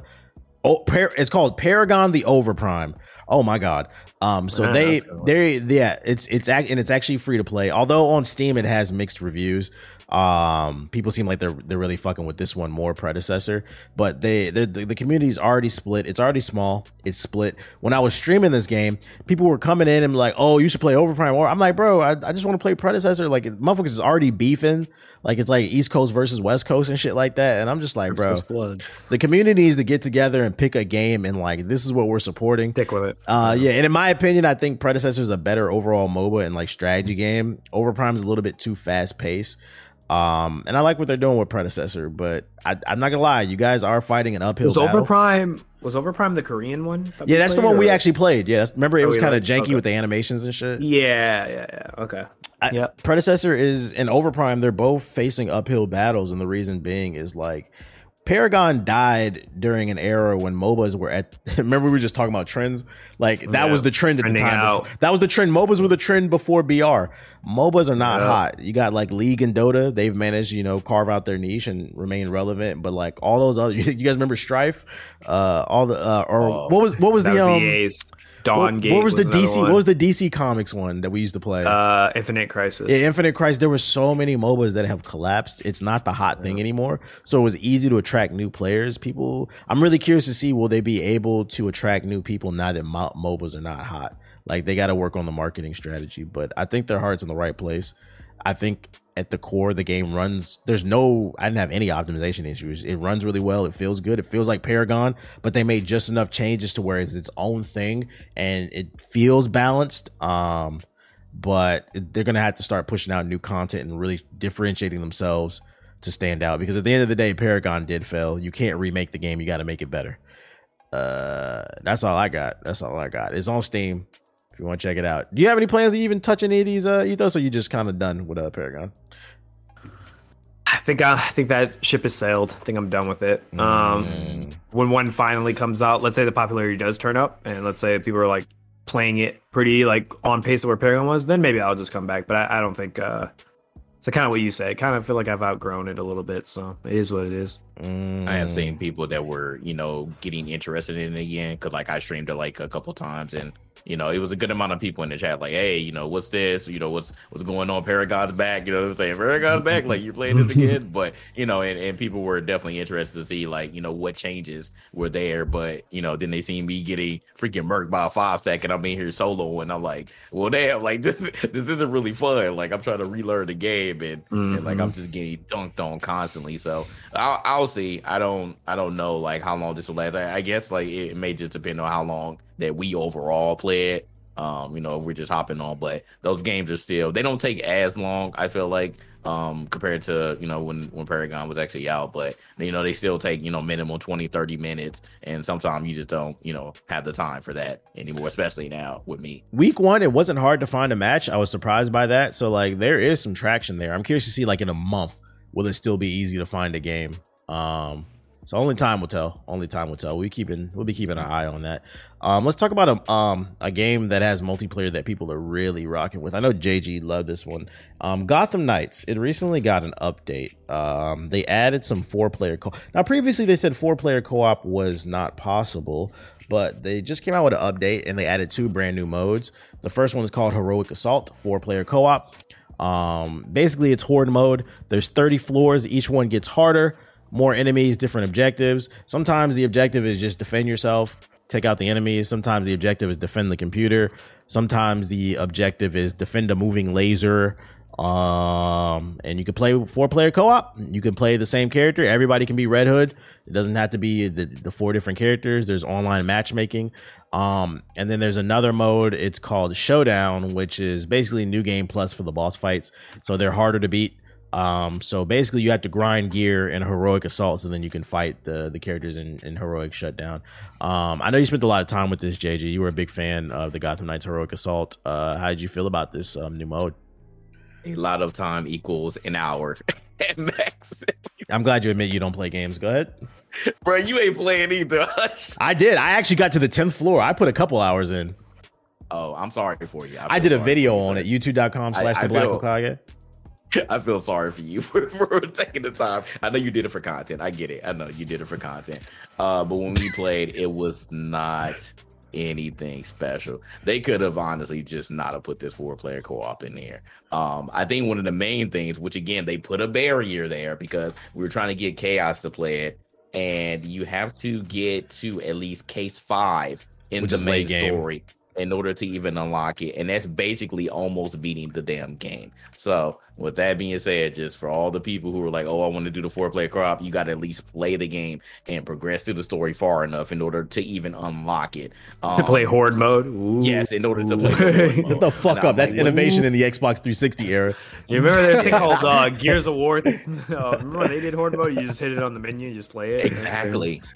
That's how it should have been, right? And like it's there, like when you load up the game, like you see Heroic Assault. But like even for me and TBAs, because we didn't understand, I had to go into my story, and then there was an objective for Heroic Assault, and all it requires you to do is go to where the place is, the layer is, in order to unlock it. I'm like, why can't I just click on it and then you take me there, right? Like, why do I have to do this extra step just to get there so I can unlock it? So I don't understand. To be fair, you only got to do that once. After that, you can go from you only have to do it once, but the fact that you have to do it is bull. I don't like it. Like I don't get why you have to do that. But no, when I was playing it, I was like, okay, like it's all right to play with 3 other people and do these objectives, but they just repeat over and over and over, and it's really just to get better gear, to be honest, just to get the materials and ultimately get better gear, so you can do the better boss fights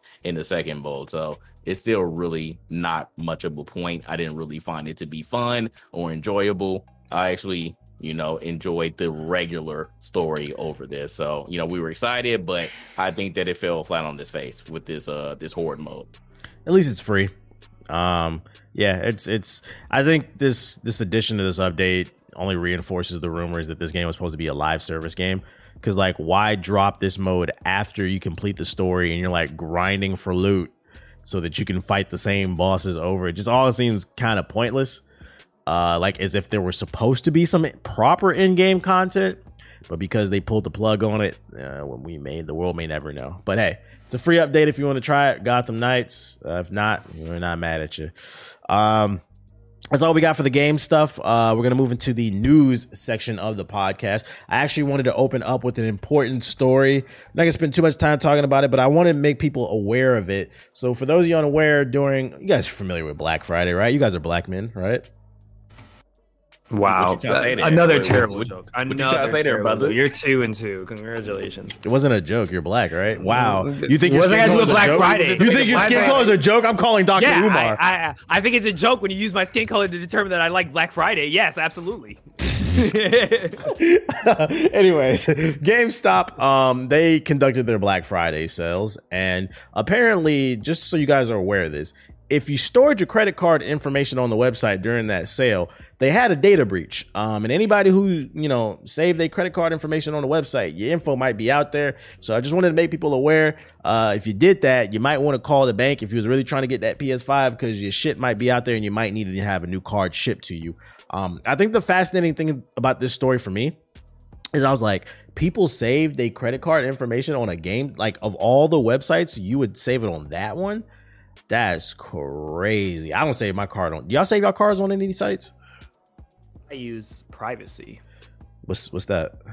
It is a amazing application where you can put your debit and credit card onto it, and it generates fake debit and credit card numbers that redirects to your bank account or something like that. So you don't have to use your actual burner card. Ooh. It's a burner card. Yeah. So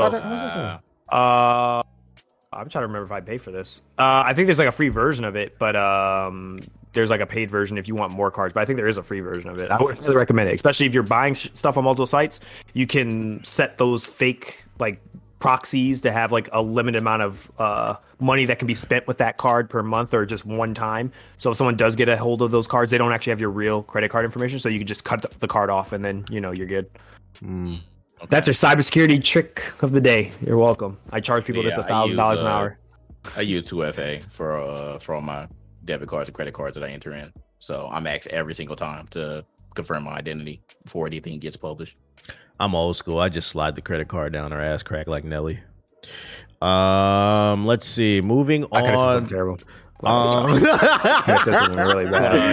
I needed it. Yeah. How many else y'all gonna take, bro? What the hell? Yeah, they not done. They be ready to go out of business. Now y'all really about to go out of business because everybody taking their credit card information off the website. This is an interesting rumor. So Sony is claiming that Microsoft's true strategy to make PlayStation like Nintendo. Now, what does that mean? They said the real idea behind why Xbox is trying to acquire Activision, which is in limbo, by the way, that's another discussion. It hasn't been guaranteed. They said that they're trying to make the Xbox the home of first-person shooters, forcing Sony basically to become the home of, I guess, single player narrative-driven games or something like that. Because Nintendo's known for Zelda, Mario. Not really Star Fox, not F-Zero, not Homebound. What games? Not 007. Yeah, not 007. Wow, they got a lot of really good games they don't tap into, but you get the point. They're trying to box Sony into being known basically for God of War and Horizon, which I can argue. They like the totem so much. So let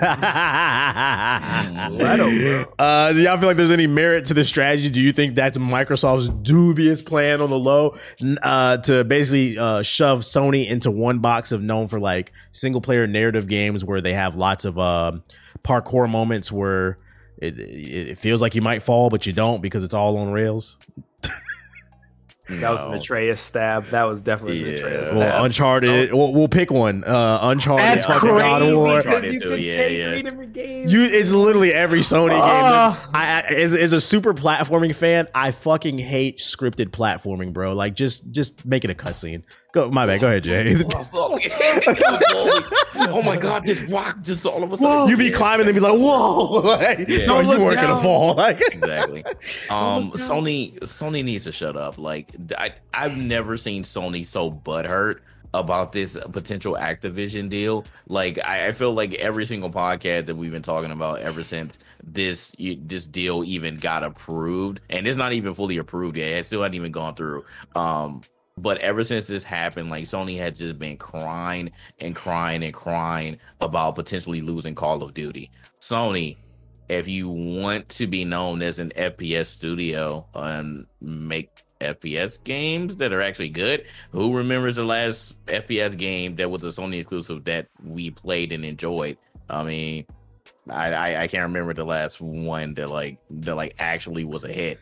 What did they come out with? Mag? Mag was exclusive. Mag was exclusive Sony, but it was busted. It was broken for like the first 2 months it came out. That's kind of why it flopped. Yeah, people say it was good. Killzone.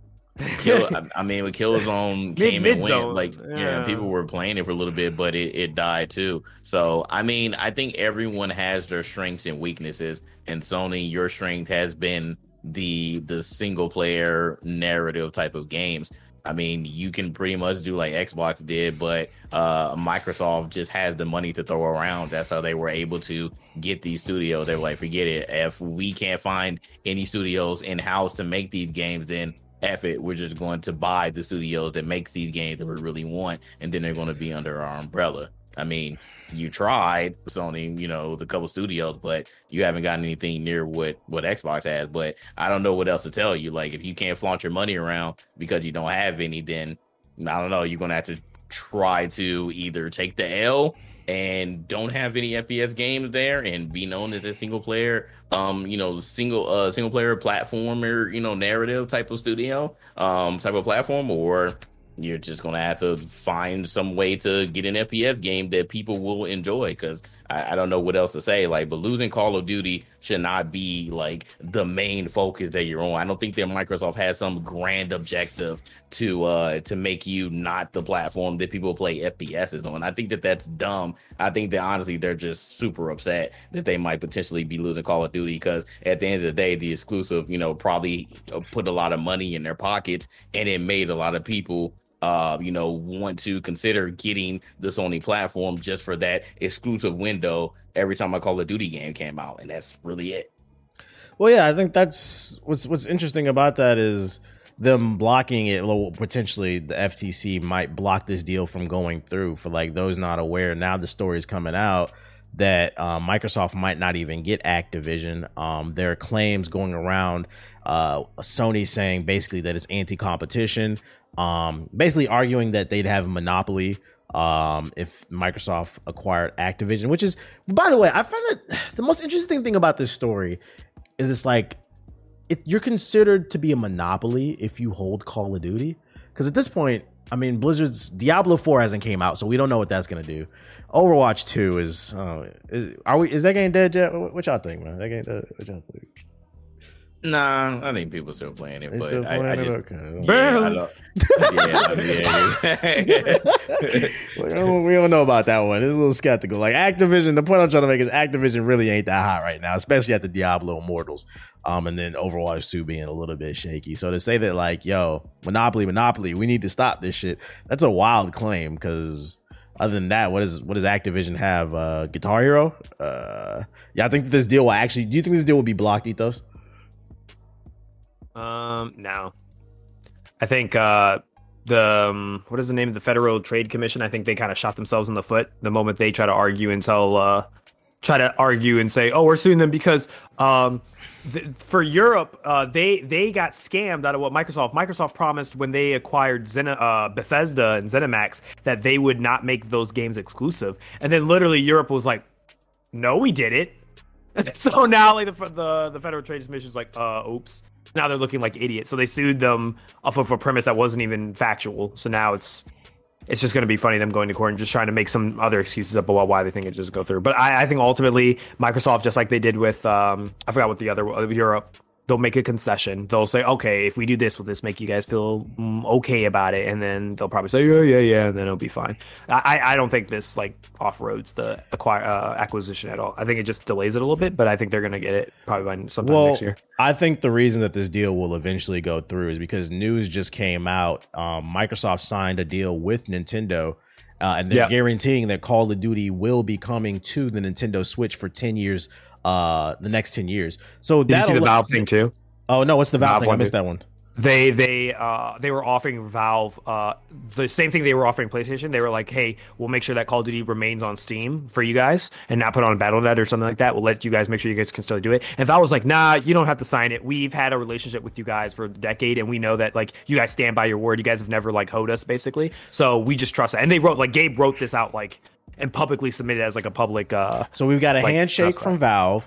And then, handshake from Valve, and then they've already with Nintendo. And then we've already inked up a deal with Nintendo. So that alone demolishes the argument that Sony's trying to make that it's anti-competition and monopoly. They said, no, like Call of Duty is going to be there. Like, I would imagine that Microsoft purchased Activision because maybe they know something that we don't. Maybe they're working on some secret new IP, and maybe they want that to be exclusive to like the Game Pass. But like, I don't think their long play is Call of Duty exclusive, especially because Call of Duty is one of the biggest games in the world. I would want that game. I would want that game to be multiplayer. Make it as much money as possible. It's the quintessential casual game, basically. When they grabbed Minecraft, they didn't just lock it down to like Windows computers exclusively, stuff like that. No, they just made it bigger and they expanded it, made sure it could be played on like so many different things. Like that was what their plan was. And they're doing the same with Call of Duty. Like the Switch thing is a perfect example. The Switch is a weaker system, but they'll figure a way, whether it's like that version or like a smaller version, they'll figure out a way to get Warzone, whether it's like cloud, like a cloud version or something. They're going to find a way to get Call of Duty on the Nintendo Switch. Yeah, that article just confirmed Switch Pro is coming to me because I'm like, ain't no way these new Call of Duties, ain't no way these new Call of Duties is running on Switch, bro. They got to come out with a Switch Pro. What's going on? Yeah, something will happen there. I mean, like they were able to get The Witcher to work on Switch, barely, but it worked. So I mean, who knows? You know, maybe they'll do some more sorcery and magic. But I think, like what you said, everything makes sense. I think Sony, every single time one of these things come out where another partner is like, hey, yeah, we agree, or they get another deal with another partner, Sony has like, honestly, like they're just going to look really terrible by the end of this. Like,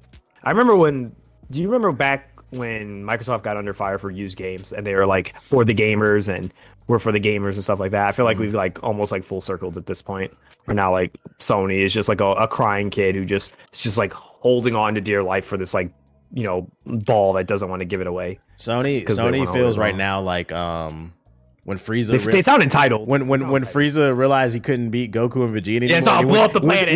No, he went to Broly. Like, have you seen that meme clip? He's like, Broly, niggas is wildin'. Well, he shot his dad. This is funny. So I think here's the funny thing about this story. The funniest thing about this whole FTC, Microsoft, Sony debacle and Call of Duty is the beloved Battlefield somehow caught astray in all of this. So one of the counter arguments people have had is like, well, what's the big deal if Call of Duty does become exclusive to the Xbox and the Nintendo? You guys still got Battlefield. You can have a shooter on your console. And Sony was like, well, they're irrelevant. Well, let me give you the quote. Call of Duty is not replicable. They said that you can't replicate Call of Duty, which is code for Battlefield is irrelevant. They said, who gives a fuck about that being on the platform? We want Call of Duty. So how do you guys feel about Battlefield catching a stray in all of this? Do you guys feel like Battlefield's irrelevant?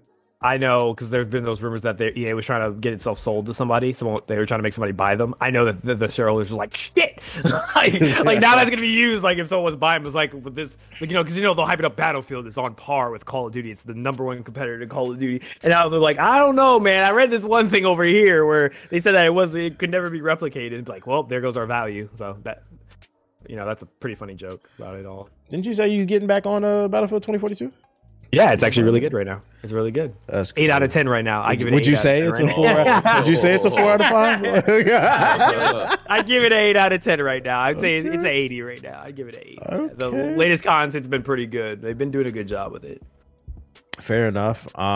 Any take on Battlefield being irrelevant, Jay? I mean, it's pretty messed up, but I mean, numbers don't lie. The numbers don't lie. It hasn't been, but I know that there was definitely a period where I was enjoying Battlefield a lot more than Call of Duty because I felt like Call of Duty was not doing anything special or innovative. and now I feel like they finally kind of come back around and went back to, you know, kind of like the nostalgic, pure type of multiplayer that I enjoyed back then during the original Modern Warfare and Black Ops phases. So that's why I'm kind of, you know, enjoying this latest one. And Battlefield 2042, I don't know, I just couldn't mesh with it. And then the previous one, Battlefield 5, I was just like it, I don't know, it just kind of fell off a little bit for me. You know, there were moments, but it's just like when the games first come out, I'm just like, what are you all doing? Like, Battlefield has aspects that Call of Duty does not, but I think that they were again trying to keep up with the Joneses. And oh, you're going to World War II, so I'm going to go to World War II. Oh, you went back to the future, well, I'm going to go back to the future. Like, I feel like Battlefield just needs to be its own thing and just do its own thing, and I think it can get back on track and make sure that the game is optimized and has enough content in the beginning in order to, you know, actually keep the people in. So I mean, it sucks that they called the stray on this one, but again, numbers don't lie. It is, you know, playing catch up. I wouldn't call Battlefield like irrelevant, but it's definitely in a rough patch, which is funny because I feel like these two constantly go at each other. Like, there's a moment where Battlefield's on top, and then Call of Duty. Yeah, I think it's just Call of Duty's time right now. Battlefield can come back. They're always one good game away. It's just they had a rough launch with that 2042. BF3, BF4 era was a peak era. So I mean, didn't the community love Battlefield 1 too? I will not understand that, but yes, they loved it. I didn't say we. I said the community. Yeah, community likes it. It was the horses. On the opposite side of that. I'm indifferent to Battlefield 1. I just don't like the gun in the air. Yeah, I feel that. Some articles leaked online from Take-Two Interactive.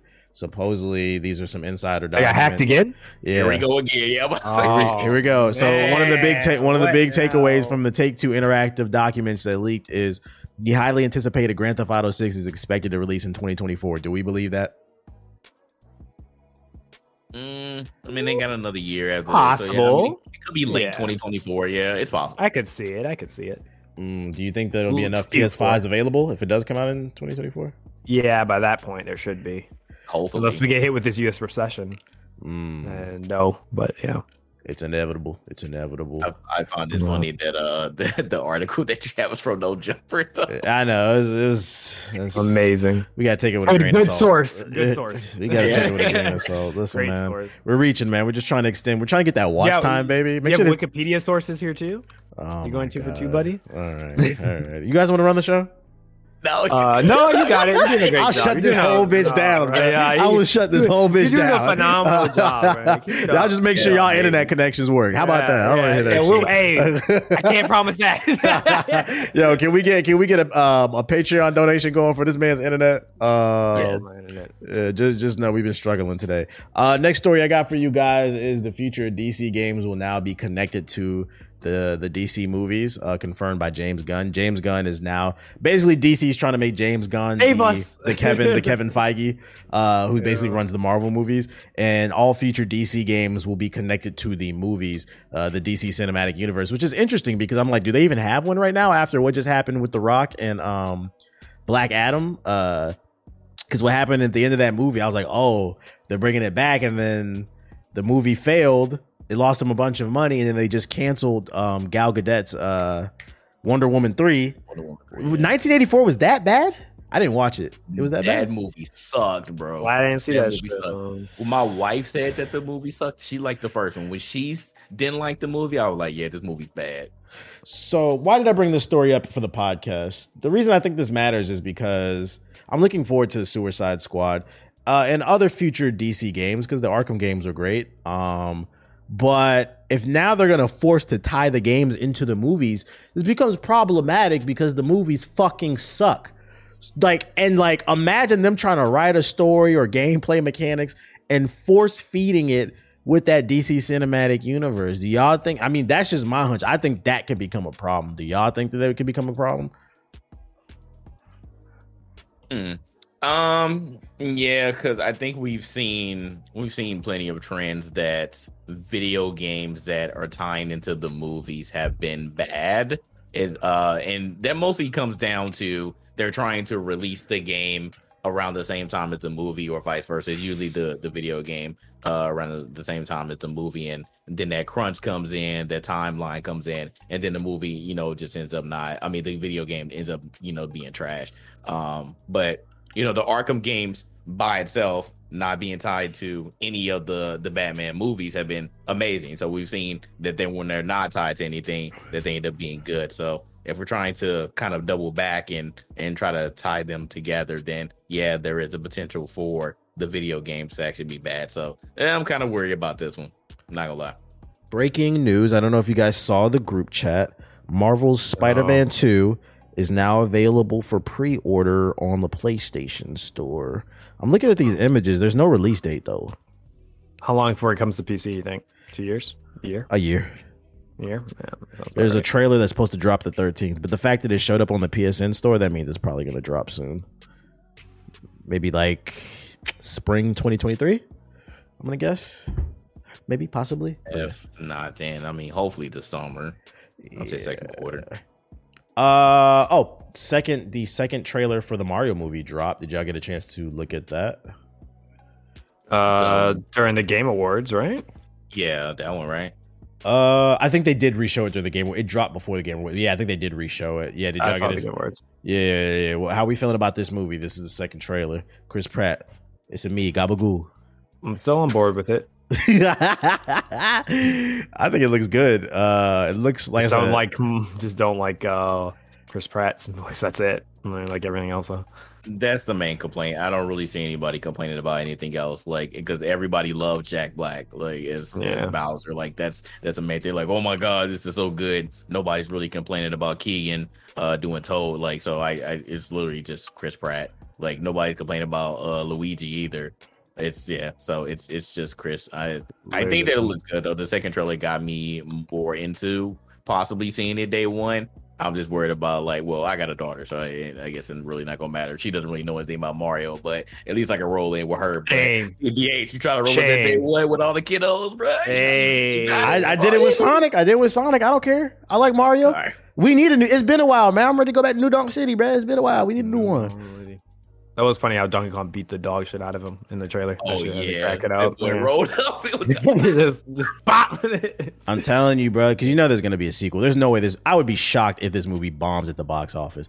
He's got mass appeal. I was saying, like, for the sequel, they got to do a Luigi's Mansion movie. Like Mario gets captured, and now it's up to Luigi since he's already in this movie. I think that could actually work. Because Luigi's Mansion is hella underrated. It's a great game. But yeah, it looks good. It's dropping in April. One thing I hope is that I hope this is like the last trailer. Don't be like Ubisoft and don't oversell the movie. I think they might fall into the trap of showing a little bit too much. And that might maybe wear some people away. Because they're like, oh, well, I've seen the whole movie in the trailer. I hope that they don't show too much and just let people come through. It's Mario. It's going to sell itself. Don't wear yourself out before you even get to the damn movie. But yeah, that drops in April.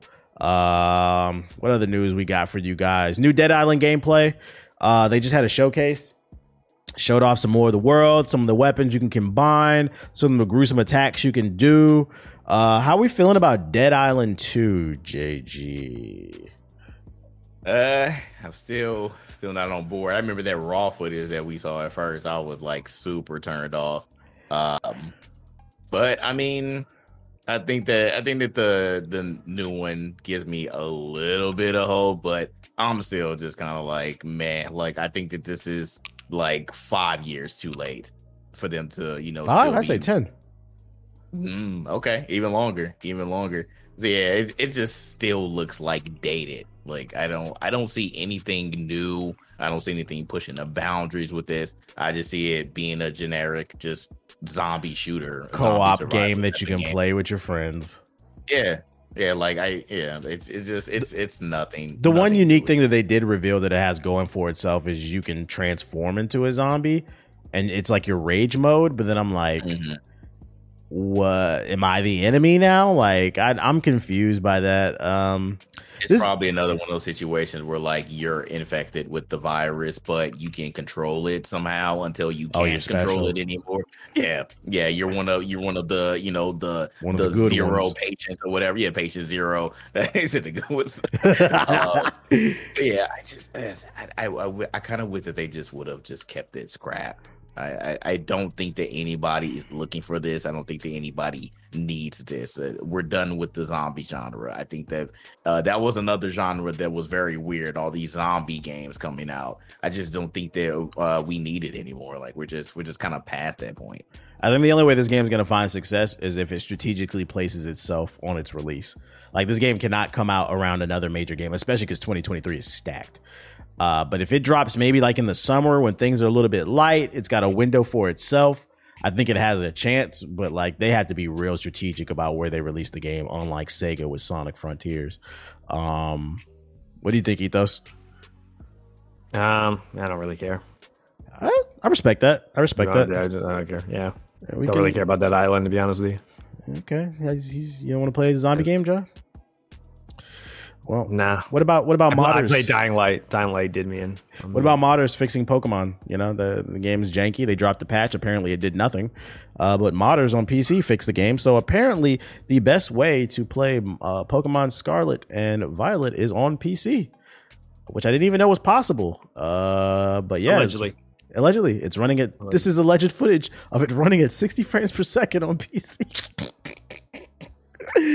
Oh my goodness. So yeah, just be aware that's the best way to play. That's all I got for the news. I could not find any social justice stories for you, JG. Are you aware of anything going on in the world that just really grinds your gears? Nah, not really. It's actually been pretty light. Like I think the biggest controversy related to Sonic botters and the and obviously the game of the year. Wait, no. There was one.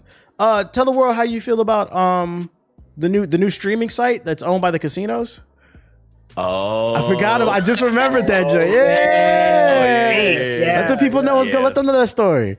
Yeah. So Kick. So popular streamer Trainwreck TV. He has been increasingly getting upset with Twitch and their practices. He's been known for gambling on this site called Stake.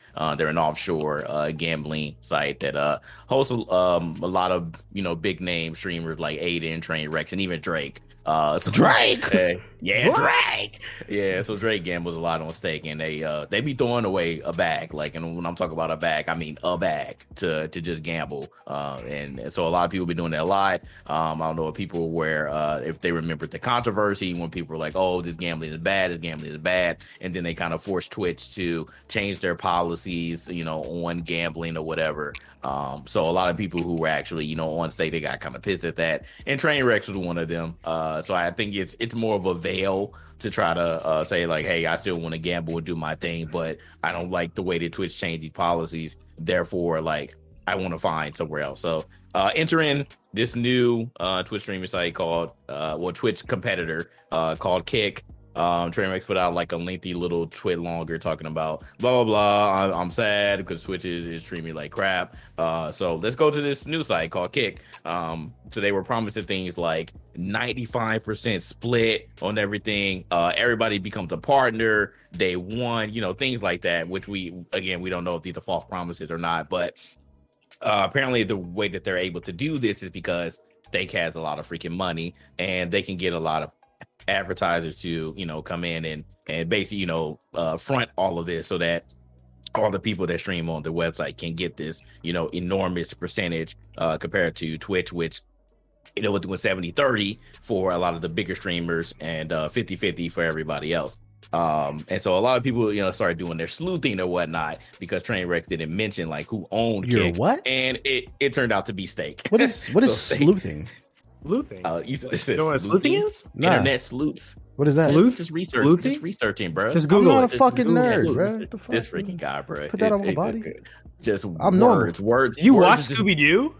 Yeah, I didn't watch every dog. Scooby-Doo came out like in night during the Vietnam War, nigga. What the fuck, bro? You know how many episodes of Scooby-Doo So you don't know there what is? sleuthing is? I don't know. Okay. So you're one of those people, so because I don't know every quote in SpongeBob. Next topic.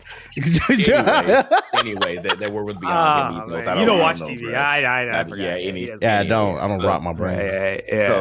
So people found out because Trainwreck said that I don't own Kick, or I don't have anything to do with Kick, but I've been working with them, and turns out that Steak is the one that actually owns Kick. So a lot of people are like, oh my god, like you're the reason why you're backing them is because you've been on Stake and you've been gambling for a long time. So people are like extra wary. Actually, if you go to the website, people found out that it's literally using Twitch's code in order to run the website. So it looks almost 1-to-1, exactly the same as Twitch's homepage and whatnot. And one time when people were on there, they saw 2 naked men wrestling at the front page. So yeah, this website it looks like the Wild West right now. So if you want to hop on that, go ahead.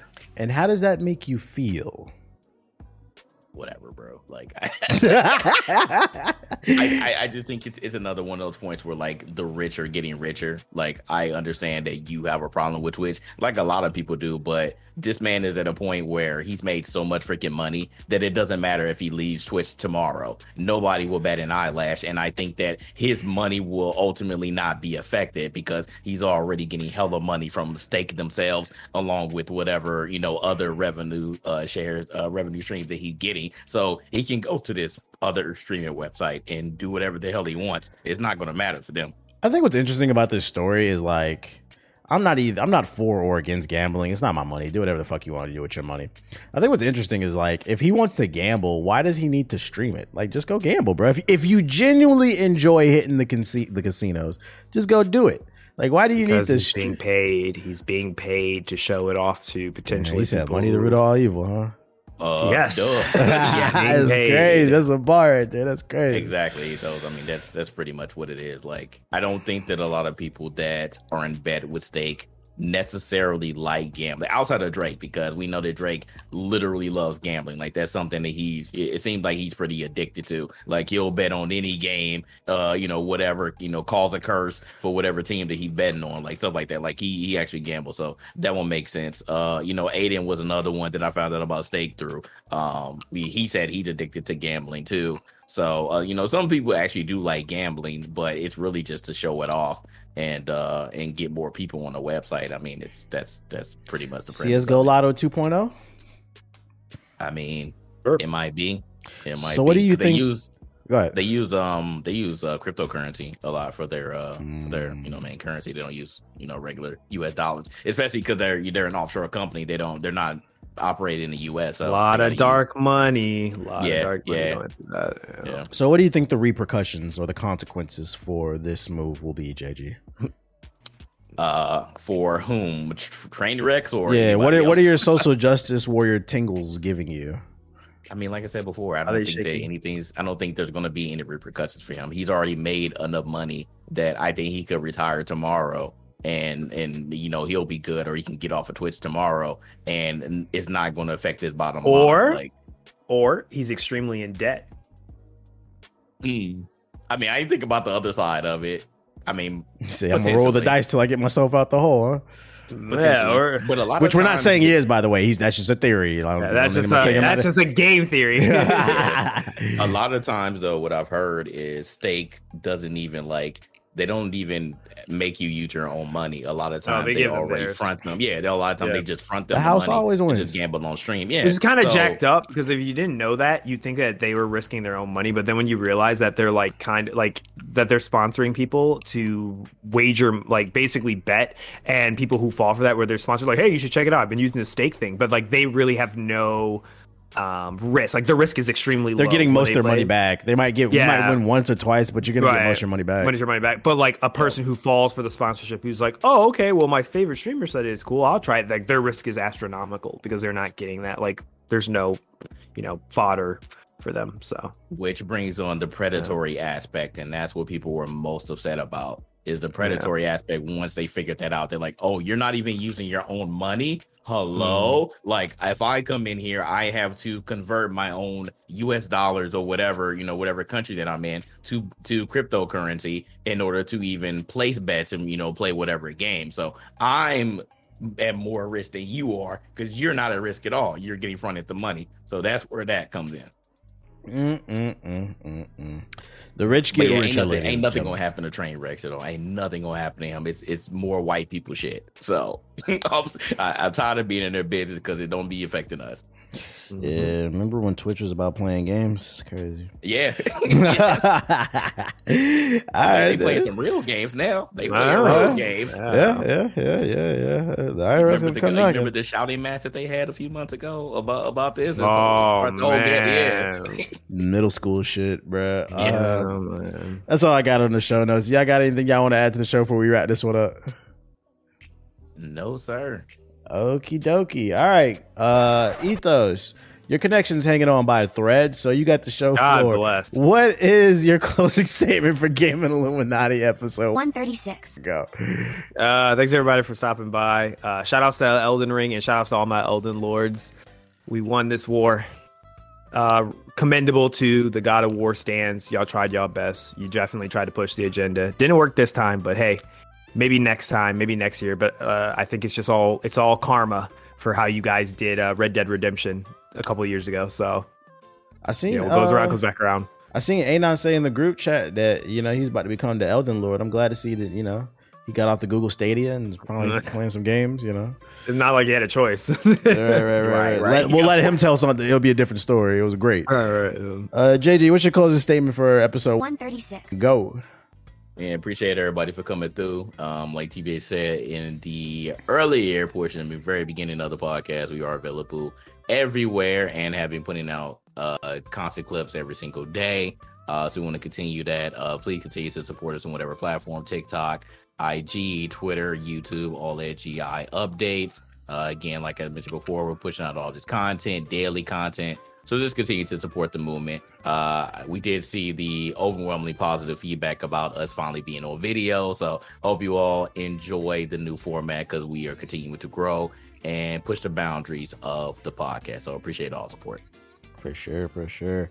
And my closing statement for episode 136 is we appreciate you coming through. If you're watching the video version on YouTube, hit the like button. If you're watching the video version on Spotify, what up? Hit the 5 stars, Spotify, Apple. What's the name? Next show. I don't know what games we're going to talk about. We got some other games we got to play. They probably won't most likely expose. They'll expose themselves because they don't play no games. So we'll continue the agenda, the Requiem agenda. I don't know what I'm really talking about because I'm hungry. A little lightheaded. Feel a little weak. Arms are heavy. All right, everyone. This has been Gaming Illuminati episode 136. I appreciate y'all coming through. And we'll see you guys on the next episode. Peace. So You guys are black. what was that, JG? I don't know. Bye, friends. Like Barney. Oh my All right. goodness. Bye, friends.